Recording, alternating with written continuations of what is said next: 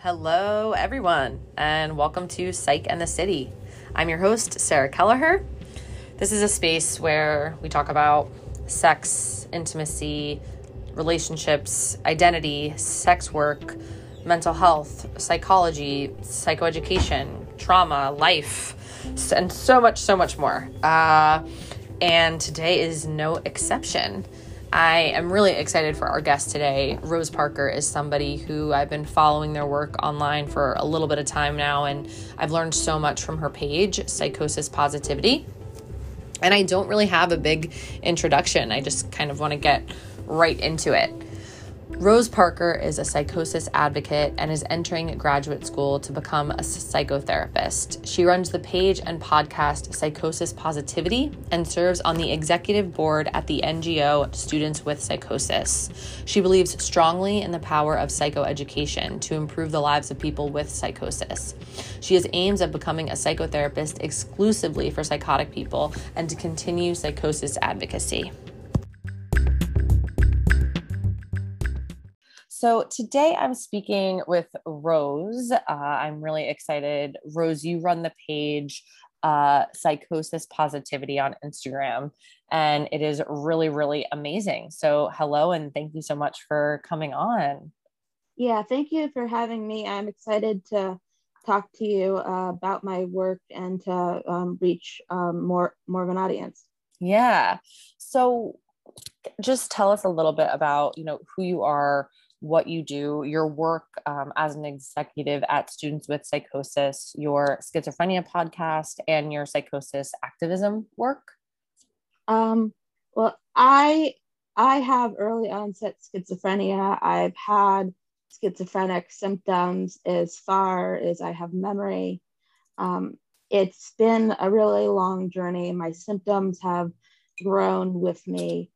I sort of entered my full schizophrenia at the age of 19 during my sophomore year of university when I had this major episode. I call it my psychotic reset, where everything just sort of shifted. It was sort of like a rubber band snapped in my head, and my brain sort of became my brain.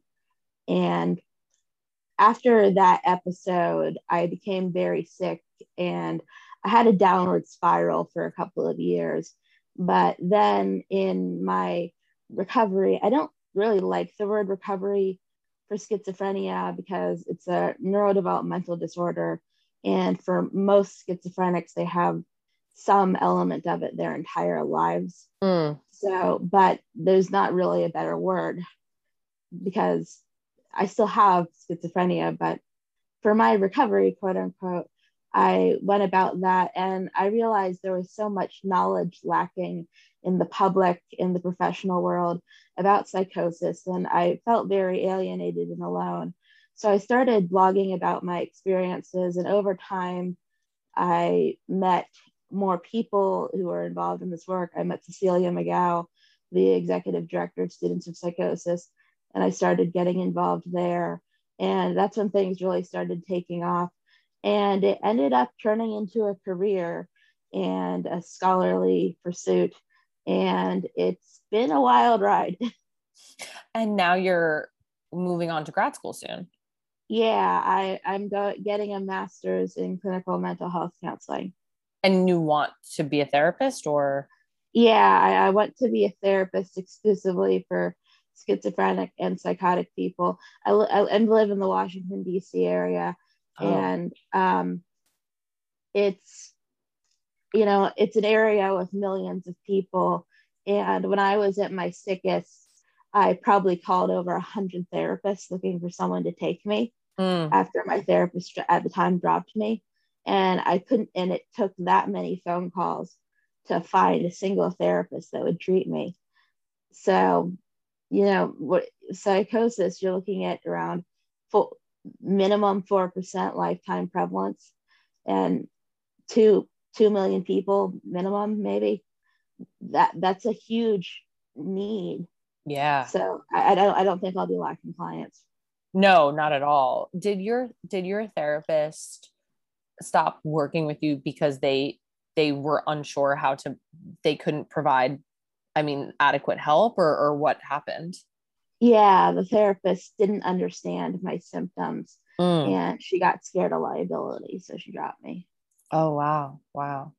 When you say that you had early onset schizophrenia, what age did you start experiencing symptoms versus maybe the average age that some people start experiencing symptoms? Well, the earliest symptom I showed would have been before the age of 1 because I showed abnormal crawling.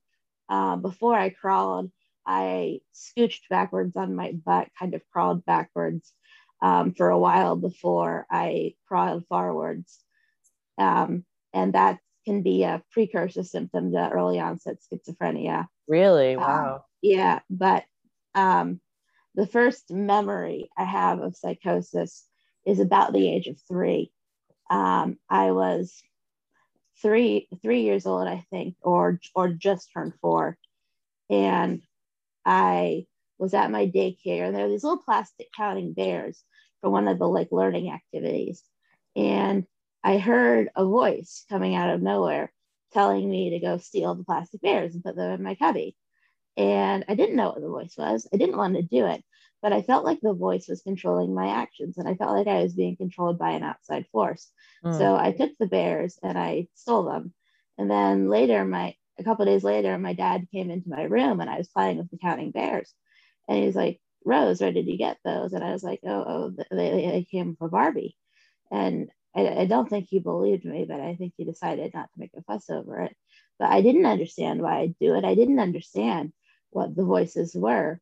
The voices would continue to be a problem in my early years. And I did try asking the adults what they were, but I was told that they were normal stream of consciousness. And I didn't understand how this could be stream of consciousness because, they're exterior.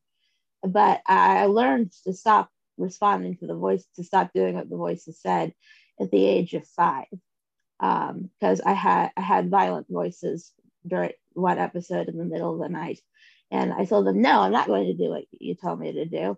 Mm. Um, you're just a voice. I don't know who you are. I don't know what you are, but I don't have to do what you do. I don't think anything will happen to me if I don't listen to you." And I said no, and nothing happened to me. So that's what I did the rest of my life. Did you, from an early age, did you feel that something was atypical about your experience? Is that why you did seek out advice from the adults in your life? Did you, or were you unsure at that point if there was something? I knew there was something different about my experiences because I see strange colors and lights floating around Mm. everywhere, and I try asking people, do you see the lights, do you see the colors, what are these things when you look at the sky? And people always have explanations. What are the bright lights when the room goes dark? Do you see the shadows move too? What's the giant bug, that sort of thing? Did you see the giant bug? And it just eventually it seemed like there were these strange things in life everywhere, and there were all sorts of bizarre things, but you just weren't supposed to talk about them. Right. And I didn't understand it. Why am I the only person who's distressed by all this? So I kind of internalized a sense of brokenness.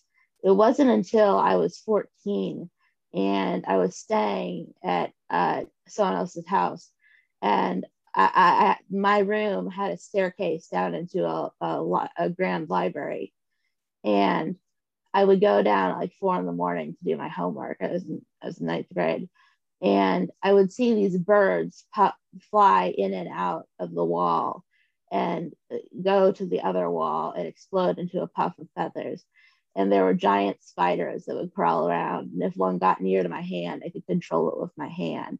And there was a plague doctor figure that stood in the archway to the library and looked at me menacingly. And the library had a wall of glass that looked over a forest garden. And planes would often fly by, leaving Ronald Reagan National Airport. And I could see the planes, but when the lights of the planes would detach from the planes and start dancing around and form these shapes and things in the air and dance through the trees. Mm. And I was just sitting there staring at all this and like, this can't be happening. So you This knew that isn't it was real. maybe not real. Yeah, that's when I figured out I had hallucinations.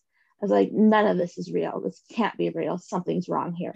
Because it felt too bizarre to be real. Yes, it was like walking into some messed up wonderland. I was in foster care. Oh, okay. And so you started to know that something that you were having hallucinations. Yeah. So how did you start to learn more? Or you said that at 19 you had, a kind of reset. So how did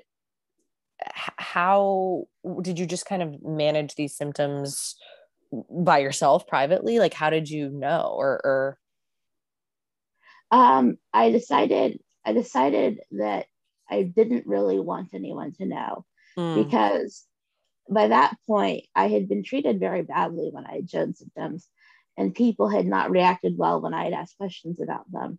So it didn't seem like a good idea for anybody to know about this.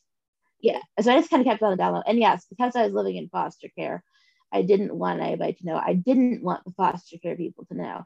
They actually did send me for psych evaluation. It's the one time anyone bothered to do that. And I actually purposely didn't let them know I was psychotic. They did a Rorschach test, and I figured out how to invalidate it. like the ink blots? Yeah, Mm, wow. because I knew that if they figured out I was psychotic, things would get worse for me because the foster care system was very unfriendly. It was very abusive. I didn't feel safe. I felt very much endangered in the foster care system, and I did not trust them at all. Yeah, and then them finding out that you were experiencing some mental health symptoms, I think would have put you in more danger. Yeah, so it didn't feel safe for them to know I was hallucinating. So Mm. I hid it.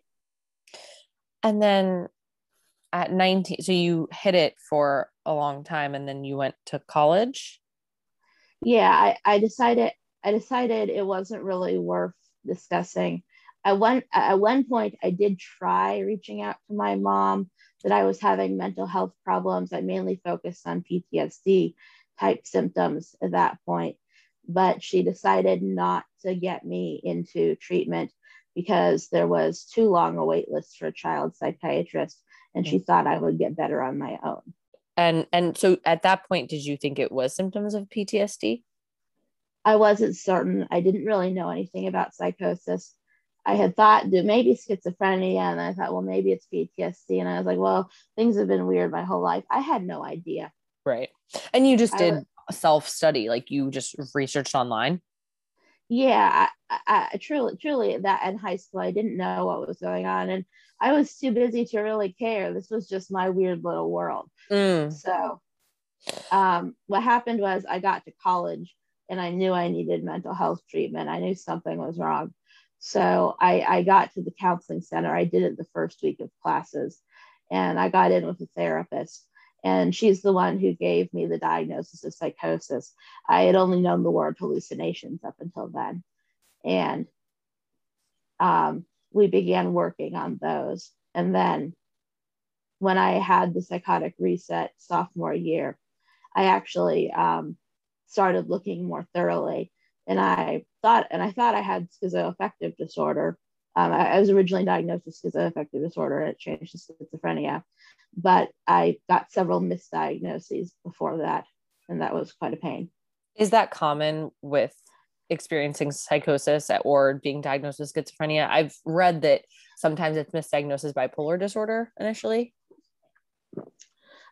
Psychotic depression, bipolar with psychotic features, schizoaffective, and schizophrenia have low inter-rater reliability because the symptoms are so similar. Mm. So when you talk about your, psychosis reset, what did that look like? And has that, in your opinion, kind of permanently changed? Like, is that a permanent change you feel? I do think it's a permanent change. What happened is I had therapy that day. So I was at the counseling center, and my therapist had been trying to get me to try psychiatric meds for a while because the Mm-hmm. voices had been getting worse. And I finally agreed that day because I'd had a scary voice episode the night before. And then I started feeling very dissociative.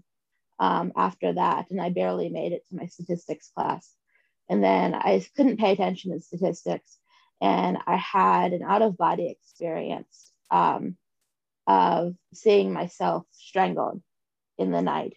Wow. And I had I'd been studying for an organic. I was a biology major at the time.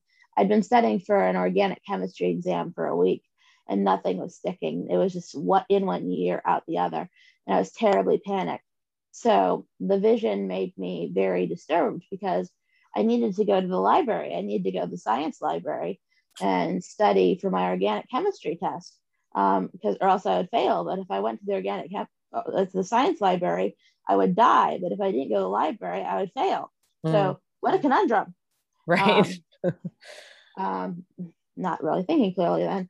Um, so I called a friend and we met, and I started talking to her in very panicked, confused phrases. And I took her back to my dorm room, and I just started having a breakdown. Basically, I started talking in monosyllabic phrases and laughing uncontrollably. She handed me a notebook to try and communicate, and I started scribbling about shadow people and people watching me and monsters. And I started like playing with a bear like a child. And my rocking back and forth. My friend called the campus police, and they took us to the local ER. And I continued rocking back and forth and only speaking in monosyllabic phrases, and just generally being very confused. My color hallucinations bright and bold and vivid, and everything was just confused in my mind. It was like something had, it was kind of like I said, something had snapped, something had ripped open. It Wow. was like it was like something had opened up inside, kind of, that Mm. needed to be reorganized. And eventually I gained my speech back for a little bit. I was able to talk to the evaluators, but then I lost it again for several days, and could only speak in monosyllabic phrases for a few days. Um, and my parents came down from Northern Virginia, and they both had pneumonia. My mother had pneumonia in one lung, and my father had pneumonia in both lungs. And his doctors tried admitting him to the hospital at my school, but he didn't want to be in the hospital. He's like, I'm just staying in the hotel room. So it was my parents with pneumonia, my dad on the brink of death with pneumonia, driving several hours to my university at night in the rain, and me barely coherent.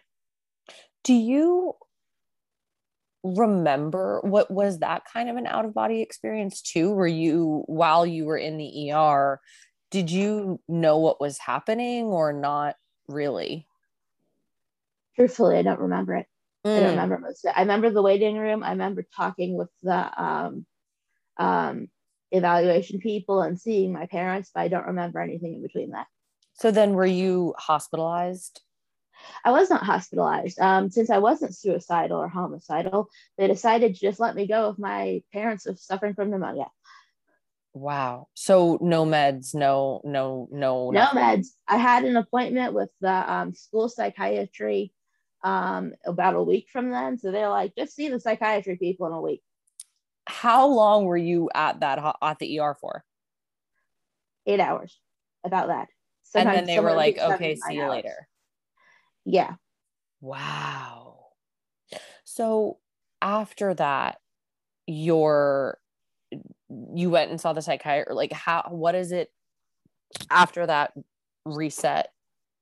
What has it been like? Well, after that, I went and saw a psychiatric nurse practitioner at the college, and she prescribed me Abilify, which Mm. didn't work. That's a It, common first, is that a first generation medication it's a for? second generation one. It's a common first medication. It's a serotonin agonist, so it doesn't have as many side effects. I think Mm, that's why they choose it. got it. But it didn't work, so I had another major psychiatric episode in January. Um, Eventually, I was hospitalized in February of 2017, and I ended up going on Geodon, and then I ended up going on lithium. And it was a really heavy battle for stability. The medications helped a little bit, but I ended up going into bulimia. I had suffered from eating disorders cyclically and in varying intensity since the age of about 11. Yeah, about 11. Mm. It's a bit hard to remember the dates exactly. Yeah. Um, but I went to a heavy bulimic phase, and they were really giving up on me. Like my therapist in Northern Virginia who kicked me out, she basically told me you're gonna end up in an institution or die. But Because she yeah, just didn't know how to handle it. yeah, because I had bulimia, I had the severe schizophrenia, I was suicidal, I had the dissociative identity issues, and no one would take me. The medication seemed ineffective. The medication didn't work until I got the right therapist. And the Mm. therapist was able, my therapist, Miss B, God bless her. God bless Miss B. She came to my graduation. She's brilliant.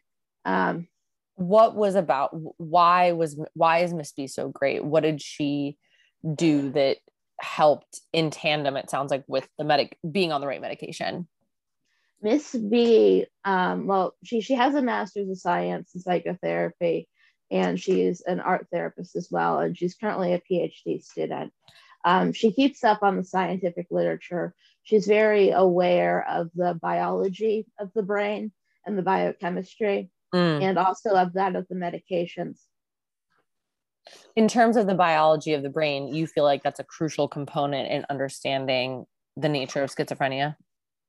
I do believe major mental illnesses, all major mental illnesses are brain disease. There is no difference between a psychiatric illness and a neurological illness in terms of being a brain disease.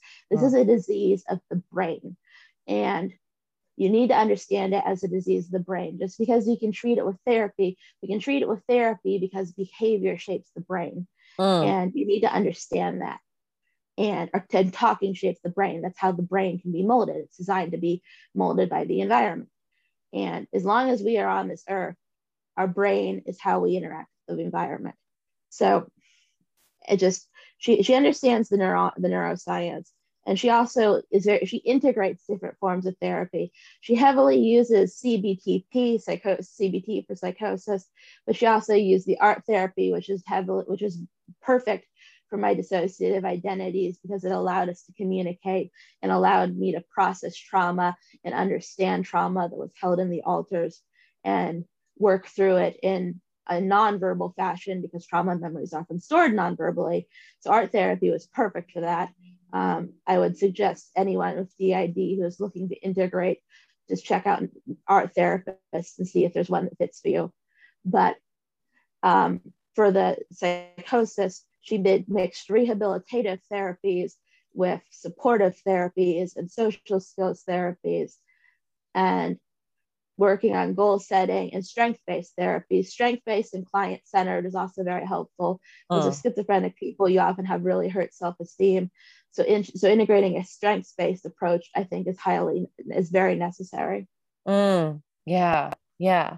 I want to talk about what you were mentioning before, DID, but first, when you say that, CBTP, like for psychosis, what exactly is psychosis and the definition that we're working with? Is that sort of a state that you feel that is consistent or that you ebb and flow in and out of, or what is psychosis? Psychosis is a broad category that describes a huge range of symptoms in a huge range of disorders. When psychosis, we're talking about generally hallucinations, delusions, the various forms of disorganizations, catatonia, disorganized speech, disorganized thought. It can also include negative symptoms like alagia, anhedonia, avolition, and cognitive symptoms like I lost the ability to read and had to relearn how to read. Oh. It's a wide range. It is a symptom category. Sometimes people are given general psychosis labels when they're in between diagnoses, but I see. You can have psychosis in panic attacks, Sometimes people hallucinate or have delusions when they're in panic attacks. You can have chronic psychosis that waxes and wanes in severity and schizophrenia and schizoaffective.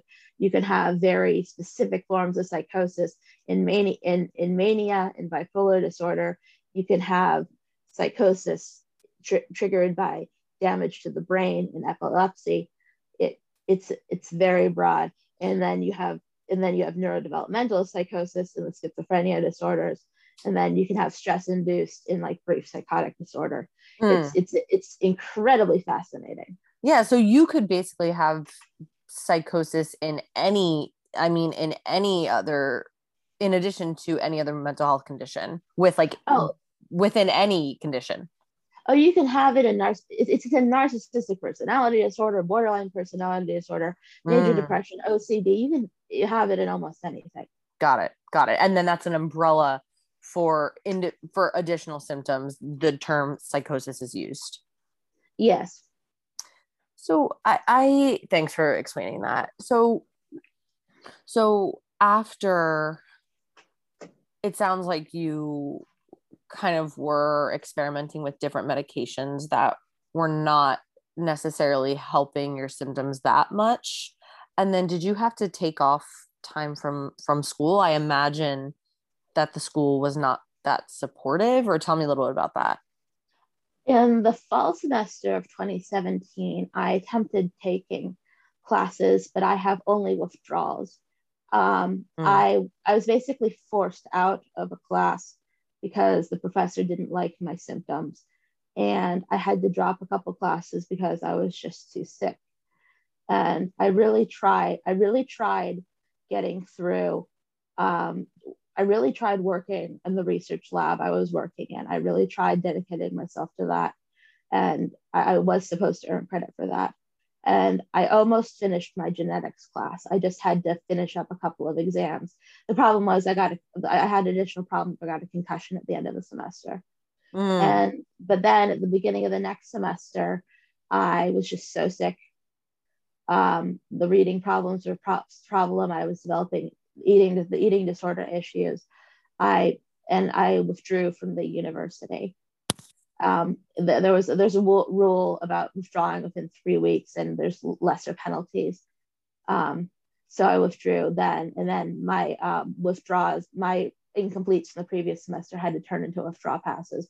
So I have two semesters on my transcript of all withdrawals. I still got into graduate school. Yeah. And then I took the next school year off and returned in fall of 2019 after taking one summer class. Sorry, just to finish that. Got it.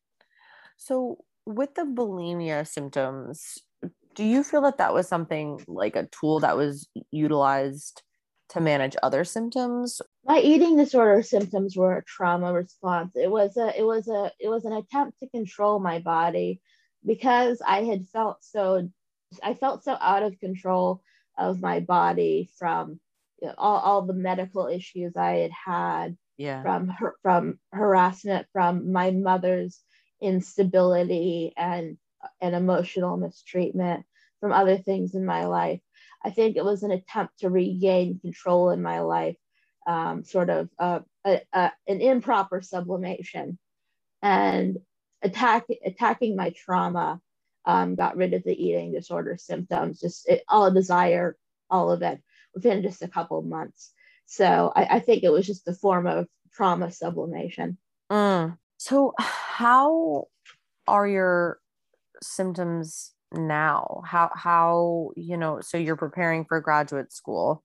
How has that been? I mean, I know you don't like the word recovery, so how has that process after the initial reset, what does stability look like, I guess?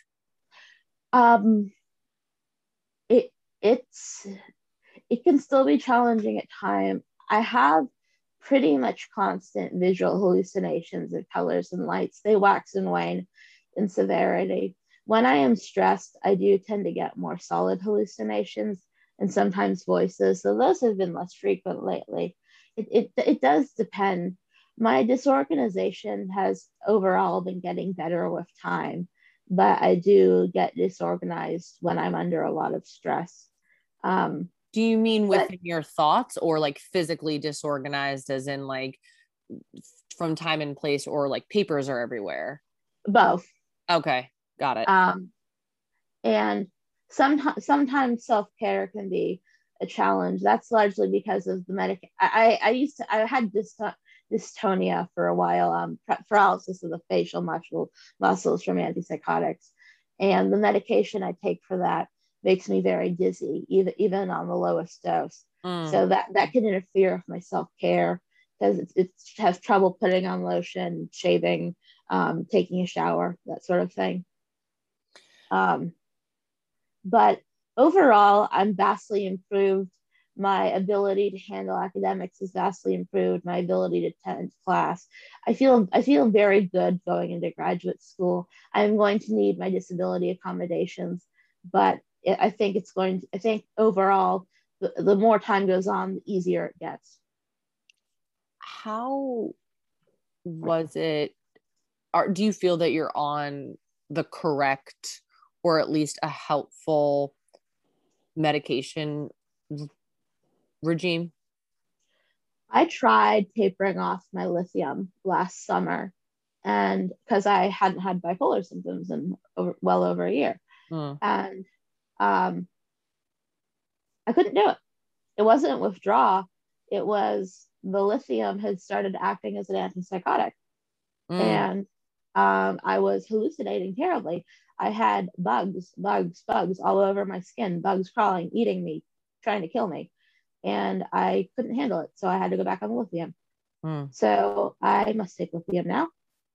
And my actual antipsychotic, I do think it's helpful. I think it helps me keep focused. I think it sort of keeps the lid on things, but it it is not my first line of defense. My first line of defense is the therapy. Mm. Why?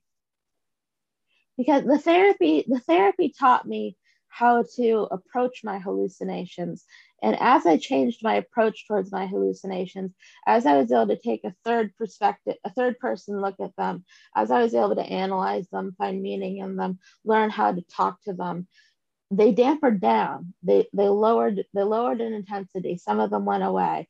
And as I keep that approach towards looking at my hallucinations, I'm able to live with them and not be stressed out by them, and they don't interfere in my life. So I've been able to reduce my medication loads greatly because I just don't need them as much. I still take them, and like I said, they keep the lid on it, but mostly my therapy is what helps me. Is there meaning in your hallucinations? Is like are they random, or is there a deeper meaning to them? There has been meaning at time. 99% of the time they are random, but occasionally, like during a major life event, there will be Mm. something symbolic. More so when I was still processing everything. I had issues, but I had things, but nowadays they're pretty much random. Mm. Do you feel that you were born with schizophrenia? I do. Maybe not precisely completely born with it. I mark age 7 as the end of my prodrome. Wait, your end of what? My prodrome, schizophrenia has a prodromal phase. What does that mean?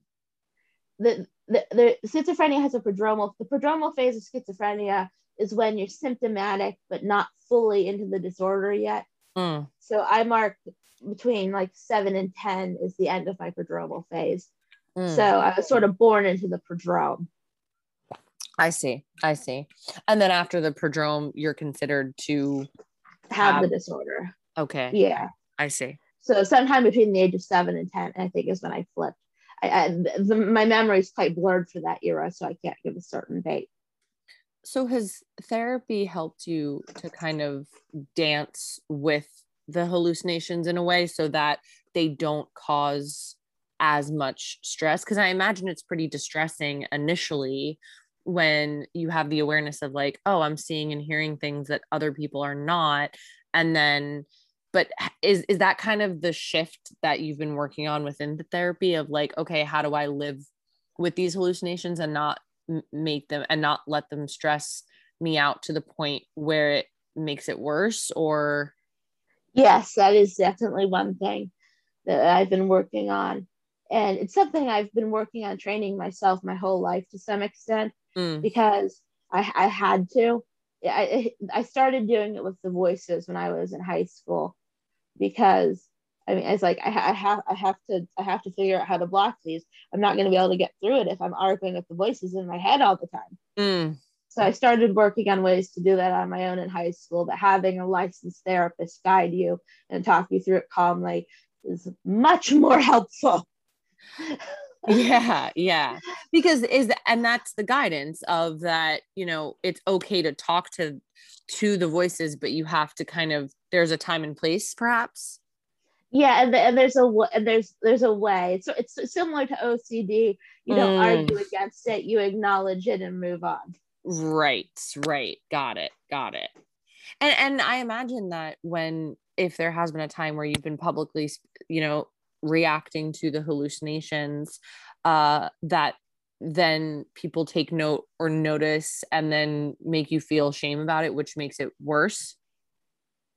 Yeah, yeah, yeah. Especially in high school, when I would react to my hallucinations, people would freak out and be like, you're crazy." Mm, And it was very hard. When I got to college, people were more accepting of Rose the oddball, but I still found myself very excluded in social situations. And the day I sort of found my voice to speak up publicly about my psychosis was it was in January of 2017, and it was at my old church group. I would eventually leave this church group because the people in it would kind of change and I would eventually become very alienated. But when these people were there, this group of people were there, I decided to come open about my what was diagnosed with psychotic depression at the time, about my needs in terms of if I had an episode, because I was having episodes all the time because the Abilify didn't work. And I spoke to the vestry at my campus ministry, and I was open about my diagnosis and what it was like and what my needs were. And it was terrifying, but it was exhilarating. And mm. I realized that I hadn't felt freedom like that in a very, very long time. And that little taste of freedom kind of got a ball rolling. Yeah. You mentioned, I really liked a post that you did on your page that talked about how you're openly psychotic and you're, to live as you do is a statement. Tell me a little bit more about that and what you mean by that. You know, people don't expect there to be schizophrenic people at a brand name university. Right. And I remember I spoke to my mentor, Dr. Gibson, the one I'm publishing my paper with. We did finally get a publisher for an abridged version of it, which we're very happy about. Oh, I want to talk Yeah, about that in a minute. Yeah. yeah. The conference we presented at has a publication, and they decided to publish an abridged version of our paper. But she when I spoke to her in office hours and got to know her, she confided in me, Rose, I've treated students with DID. I've spoken to students with depression and anxiety, and I've spoken to students about their friends and partners with psychosis and schizophrenia, but I've never actually expected to see a student with schizophrenia in my classroom. Mm. And I need to change that perspective. And I've had other professors make similar statements. I've had professors tell me I've changed their perspectives and that my perspectives are new. And a lot of the professors are very open to what I have to say and my viewpoint. Some of them don't want to hear it as much, but there were many professors that were very welcoming to my new ideas and appreciated my contributions. And so Yeah. There is room in academia for these new ideas. There is resistance, but there are people that are open to these new ideas and to changing how we view psychotic disorders. And is the assumption that you feel, or is it that, oh, someone with a psychotic disorder would never be able to quote unquote do this or handle academia? That's why we don't like, is that the expectation that you've felt and from people? Yes, it is, and it is supported by the literature. Mm. In the research for our article, it's a review article. Dr. Gibson and I found that people with severe mental illness and even more accepted conditions like ADHD, they rarely graduate college. In the Finnish 1966 cohort study, no one with early onset schizophrenia completed a tertiary degree at the bachelor's level, let alone at the master's or doctorate. And very few people with depression or other disorders did, but at least some of them did, but still very few.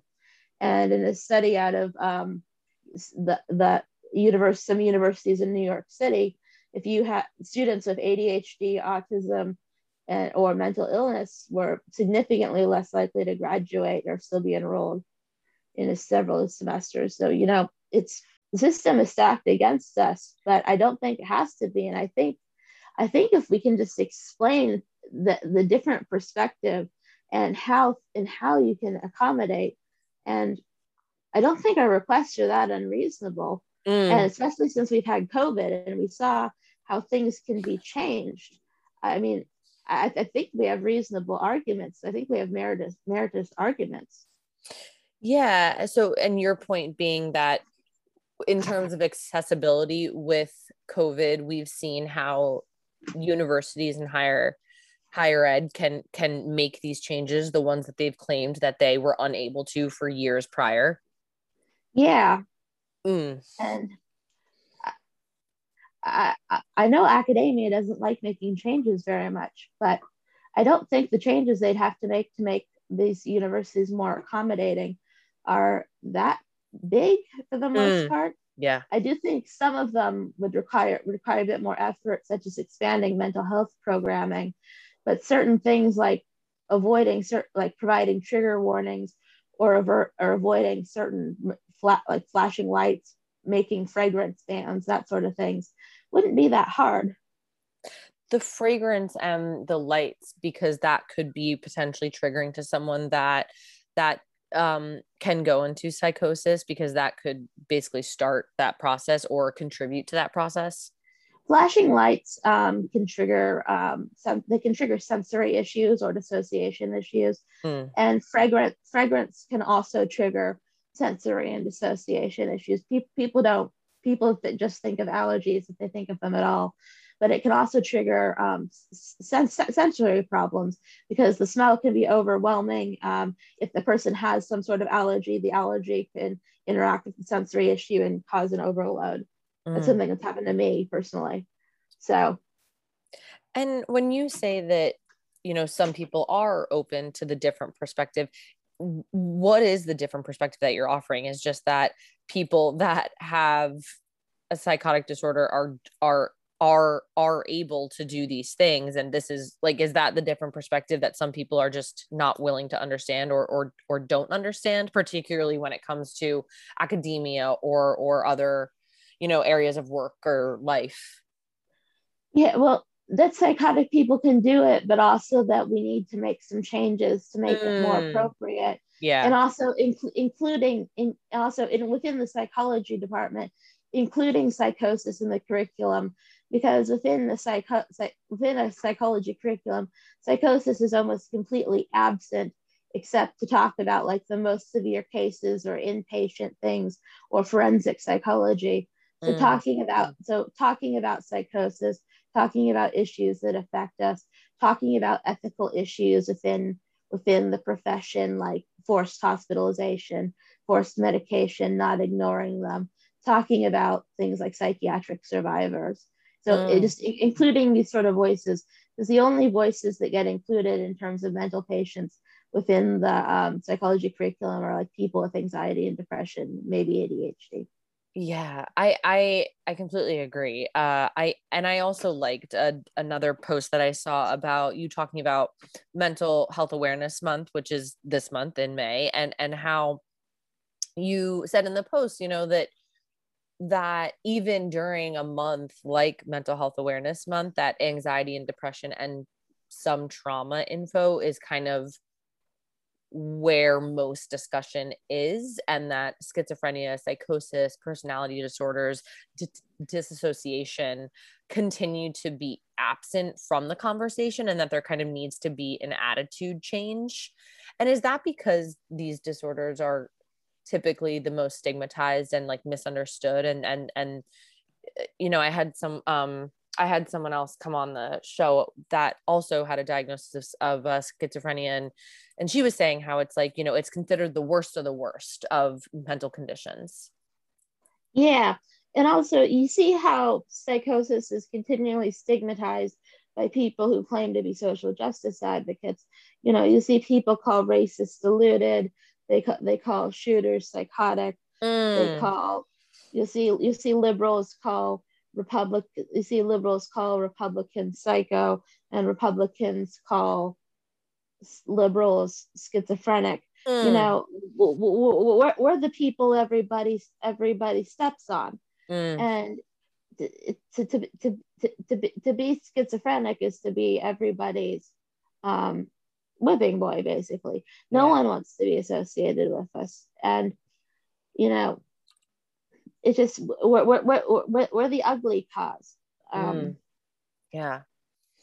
And does that start with what you were saying, including um psychosis, schizophrenia, and these types of mental conditions within the psychology curriculum, and have a real conversation surrounding them, and not just discuss, these the worst of the worst cases, which actually further creates this perception of like, oh, people with schizophrenia always need to be hospitalized forever and always. Like, do you think that's where it starts, or how does it start?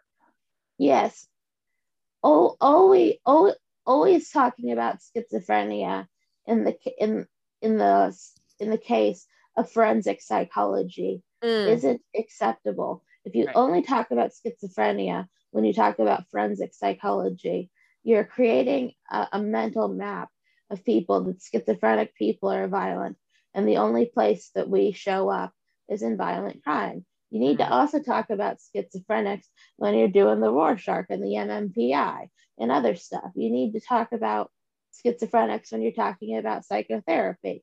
Yeah, and another example I was thinking of was in clinical psychology when they were talking about psychotherapy, different psychotherapy methods.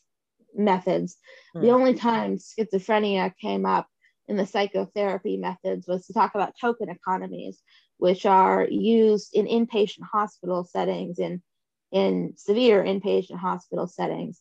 And it's when you get little token rewards to exchange for things, in exchange for doing tasks like making your bed. And that's the only time they talked about therapies for schizophrenia. And all the other therapies they talked about were basically for anxiety or for depressive disorders, Mm. except for, I think, exposure and response prevention. And it's just like there's so many things you could have put, and that's what you did. Right. There's so much more. Right. Yeah. Yeah. And again, I think it creates this cycle of people thinking that schizophrenia is one thing, and then it contributes to that idea of like, okay, everyone with schizophrenia lives in hospitals forever.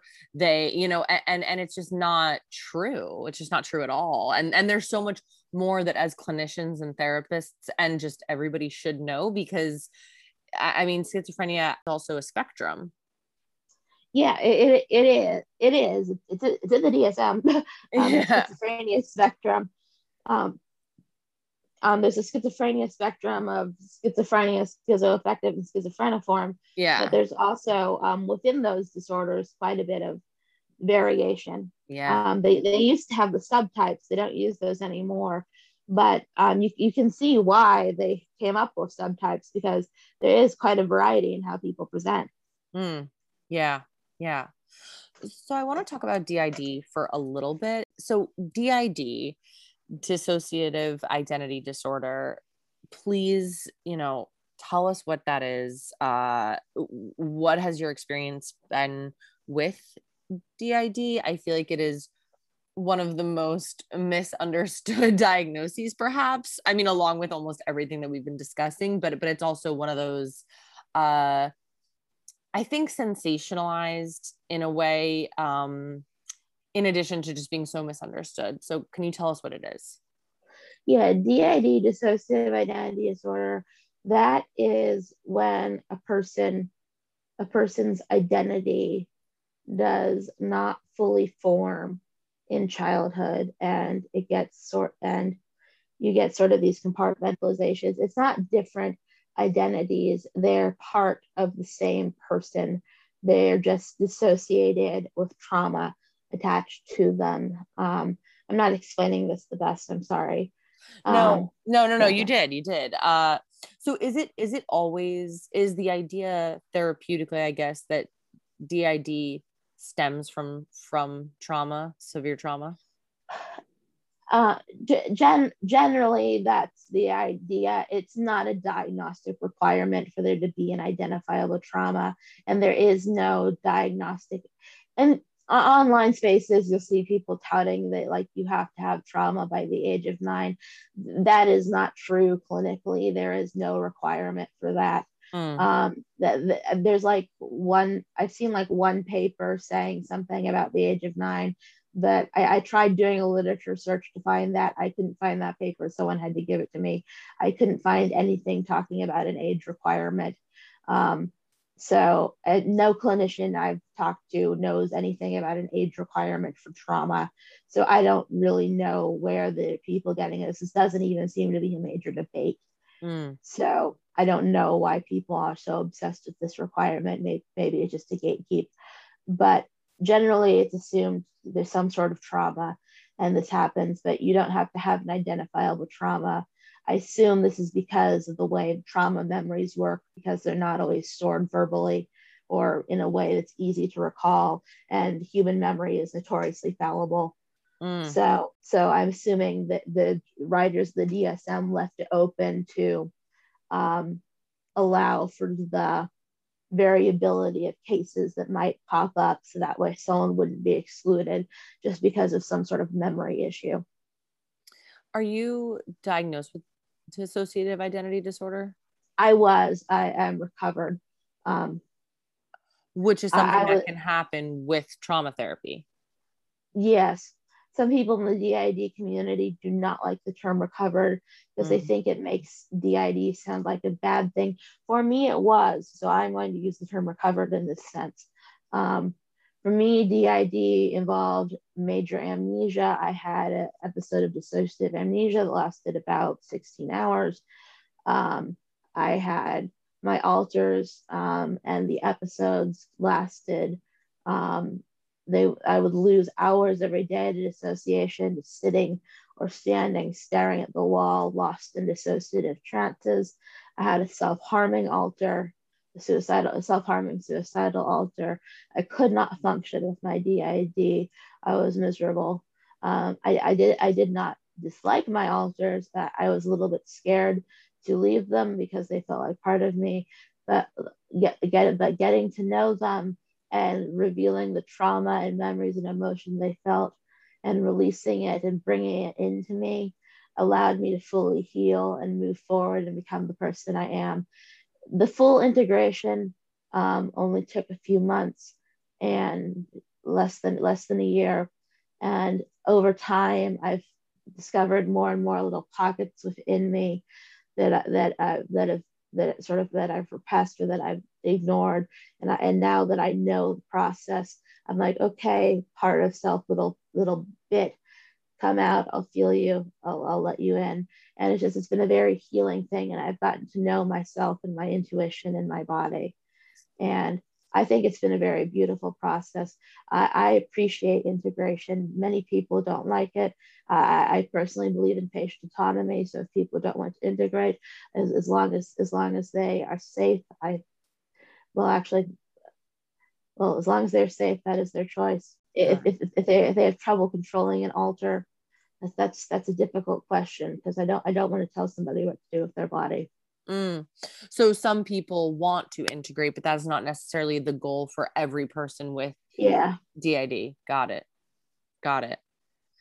Yeah, I thought the goal was always integration, actually. No, Or not everyone. That's the goal they tell therapists, but not everyone right. wants. Not everyone wants to integrate, and I believe in patient autonomy. So it's a very difficult problem when you have a self-harming alter, and that's where I'm thinking, as a clinician, what do you do? But overall, I believe in bodily autonomy. So I really don't think you should force somebody to integrate if they don't want to. Yeah, yeah. And so for you, integration means that you do not disassociate and go into a full alter, if I'm using the correct Yeah, terminology. I still have dissociation, but that dissociation is part of the mechanism of how psychosis works. So there is dissociation in schizophrenia. Um, so I have dissociation from my schizophrenia, but I don't have it as part of a dissociative disorder. Was that difficult for yourself and the people that you worked with to decipher between DID and your schizophrenia symptoms, because some of them overlap? The voices from my alters were very distinct to me. Mm. Um, what happened is I sort of had a dissociative break. My mother and I were at a restaurant in Northern Virginia, and I looked at her and said, "Who are you?" And she had to reintroduce herself, and I didn't know who I was. I didn't know where I was. I didn't know what my name was. I didn't and I didn't recognize the car. My mother took me home. I didn't recognize the American flag. I didn't recognize my house. I knew my way around the house, but I didn't recognize anything in it. I didn't recognize it as being mine. I didn't recognize my father. I woke up, and the next morning I was claiming to be 5 years old. Um, and I was seeing my psychologist, and going to see the psychiatrist at the time, and the psychologist thought I had the psychologist diagnosed me with DID, but she would later get timid and not understand and revoke that diagnosis, and then I would get diagnosed with it again. It's a very weird story, and they kind of confused about what to do, and then more alters would pop up from there. When the alters would pop up at that point, to me, they would appear in a mental world. We had a forest and a clearing and a castle up in the mountain, kind of like that fairy tale castle in Germany. And the four alters, the four of them, would appear as figures with their own distinct faces and bodies and fashion, in that world, and they had their own voices, and they were embodied. They're physical. I could interact with them. I could touch them. When I interacted and touched them, I had emotions. I had connections. It was as real as talking to you. And the internal voices sounded like they were coming up from a left or right corner. Um, and the external voices are obviously external, and they were raspier. They were wispier, and they didn't have the solid nature of an alter. Wow. And with the thinking of DID, is that something that is viewed as to develop over time, or DID is an acquired disorder. is an acquired Um, disorder? Yeah. yes, once the personality compartmentalizes, it's more prone to compartmentalize further. I see. So you start off with two, and then you go further. So how can therapists, providers, what are we missing, and how are we harming clients that we see, or just in general, living with psychosis, schizophrenia, dissociative identity disorder, and some of maybe other stigmatized mental health conditions? Like how do therapists continuously harm these clients, and what can we do to do better? The biggest thing is a lack of education. There is not enough education in severe and rarer mental disorders. I Mm, mean, these aren't even particularly rare, right. but the, there's not enough focus of education on them. Not enough therapists do internships, I think, where they have the chance to learn strongly about them. Or if they do, they do them in a hospital setting, which is usually the only place you can do an internship in them. Right. And they sort of solely see us as patients in a hospital setting. They Mm, don't take that information and translate it to how they can work at an outpatient. And they don't do continuing education in psychosis issues. They don't seek out training or readings in psychosis. So when a psychotic patient walks in the door, they go, "Sorry, I can't help you." And mm, then that happens 100 times. right. So psychoses are very treatable with behavioral therapy and social skills training and things like that. But we are not given it because no one knows how to do it. Yeah. And Yeah. and if you do get a therapist who's willing to try, often they have many prejudices about psychoses. They're scared. They don't understand the basic mechanisms of psychoses. They don't understand the biology. They don't understand the greater neurology and psychology. So I think getting yourself familiar with the literature, if you have access to databases through your professional organizations, I don't know what that is. If any journals you do subscribe to, PubMed, Yeah. Yeah. You're absolutely right. I mean, it's these, quote unquote rare disorders, which are not all that rare, are not discussed nearly as much. I mean, I went to social work graduate school, and there was no classes. I mean, there was no, it was more about ethics, but you're not going into the depth that is needed to discuss how to help, or really even how to view certain mental conditions without the stigmatized lens, and without, like, the way that we're taught it looks like, when in reality many people don't think they've ever interacted with someone with any of these conditions. Yeah. What are some of your resources, aside from, please, like, share your work that you do and where we can find your work, but what are some other resources too of that are really helpful for people to begin to learn more, if you have any on hand? My page is psychosis positivity. It's positivity with an S after the P. It was supposed to be a play on words. It ended up failing terribly and just confusing everyone. It's that on Instagram and podcasts on most major podcasting platforms. On my Instagram, I have linked to the long form of the paper I wrote through the link in my bio. The short form will be coming out in the Southeastern Teaching of Psychology Conference's publication shortly. Let's see, good resources. I think a couple good books to read Yes. are The Center Cannot Hold by Ellen Sachs, The Collected Schizophrenias by Esme Wei-Jong Wang. If you have a loved one with psychosis who is having trouble accepting help, I'm Not Sick, I Don't Need Help by Xavier Amador is a good one. American Psychosis by Aoife Latourie is about the history of deinstitutionalization in the United States. That one's an interesting read. But he just keep in mind his bias. He's pro institutions. So. Oh, okay. The American Psychosis author. Yeah. But it is an interesting take on how the system failed to support the patients as they left and created the homelessness problem. So I think it's worth the read. Got it. Aoife Latourie also has a book called Surviving Schizophrenia, Family Manual, which might be helpful for families of people newly diagnosed. Have you read that? I just bought that book, actually. Yes, it was actually the first book I read on schizophrenia. Oh, and you enjoyed it?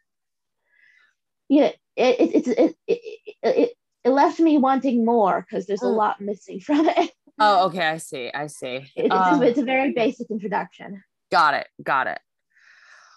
And my last question, aside from anything else you want to share, but what are your goals for yourself, your practice, your work, graduate school, everything? What are your personal changes that you would like to see with how we think and talk about psychosis and schizophrenia, and just in general for yourself?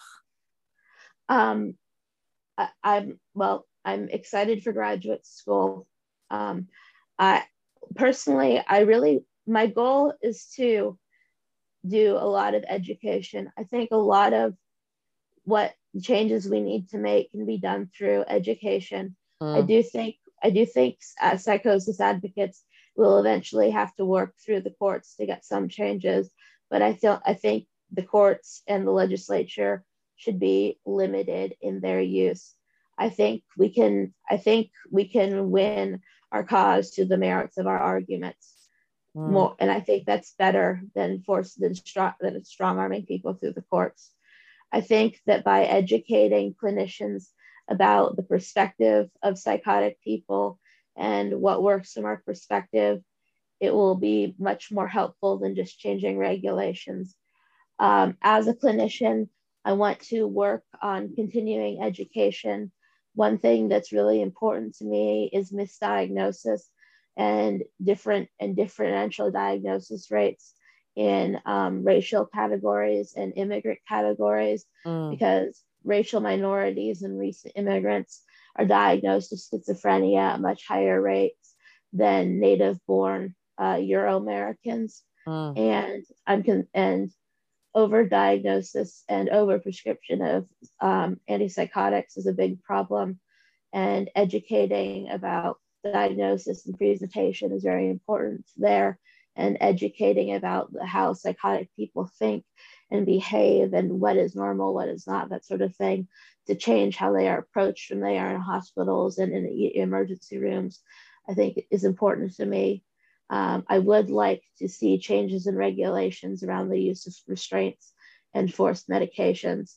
My ideal would be not to have them, but I'm not certain we will see that in our lifetimes. So I think we might, and my father is a lawyer, so I know gradual change is probably how it's going to go. But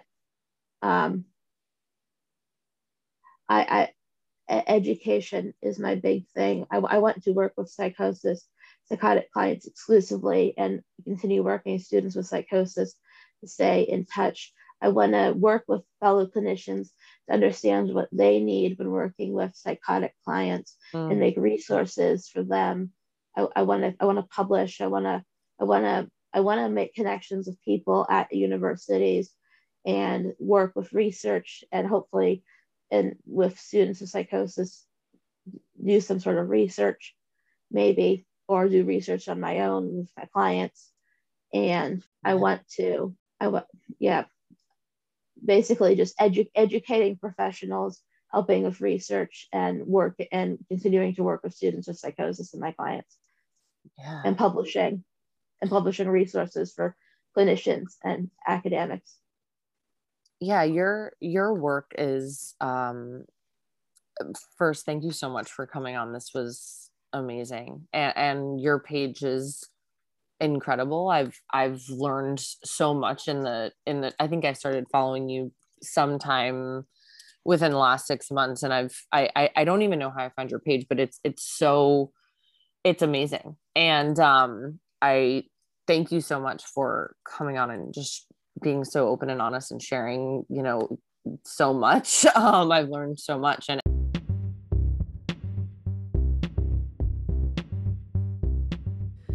thank you so much for listening. Rose and I actually decided that she will be coming back on the podcast because there's so much more to talk about, and this was just the beginning. And please follow Rose on Instagram. Her page is incredible. I've learned so much. Psychosis Positivity, PSOSITIVITY. My page on Instagram is Psych and the City BK. If you want to share your story or want something want to talk about something on the podcast, please email me, psychandthecitybk@gmail.com. And all of the resources that Rose mentioned will be listed in the show notes. And thanks.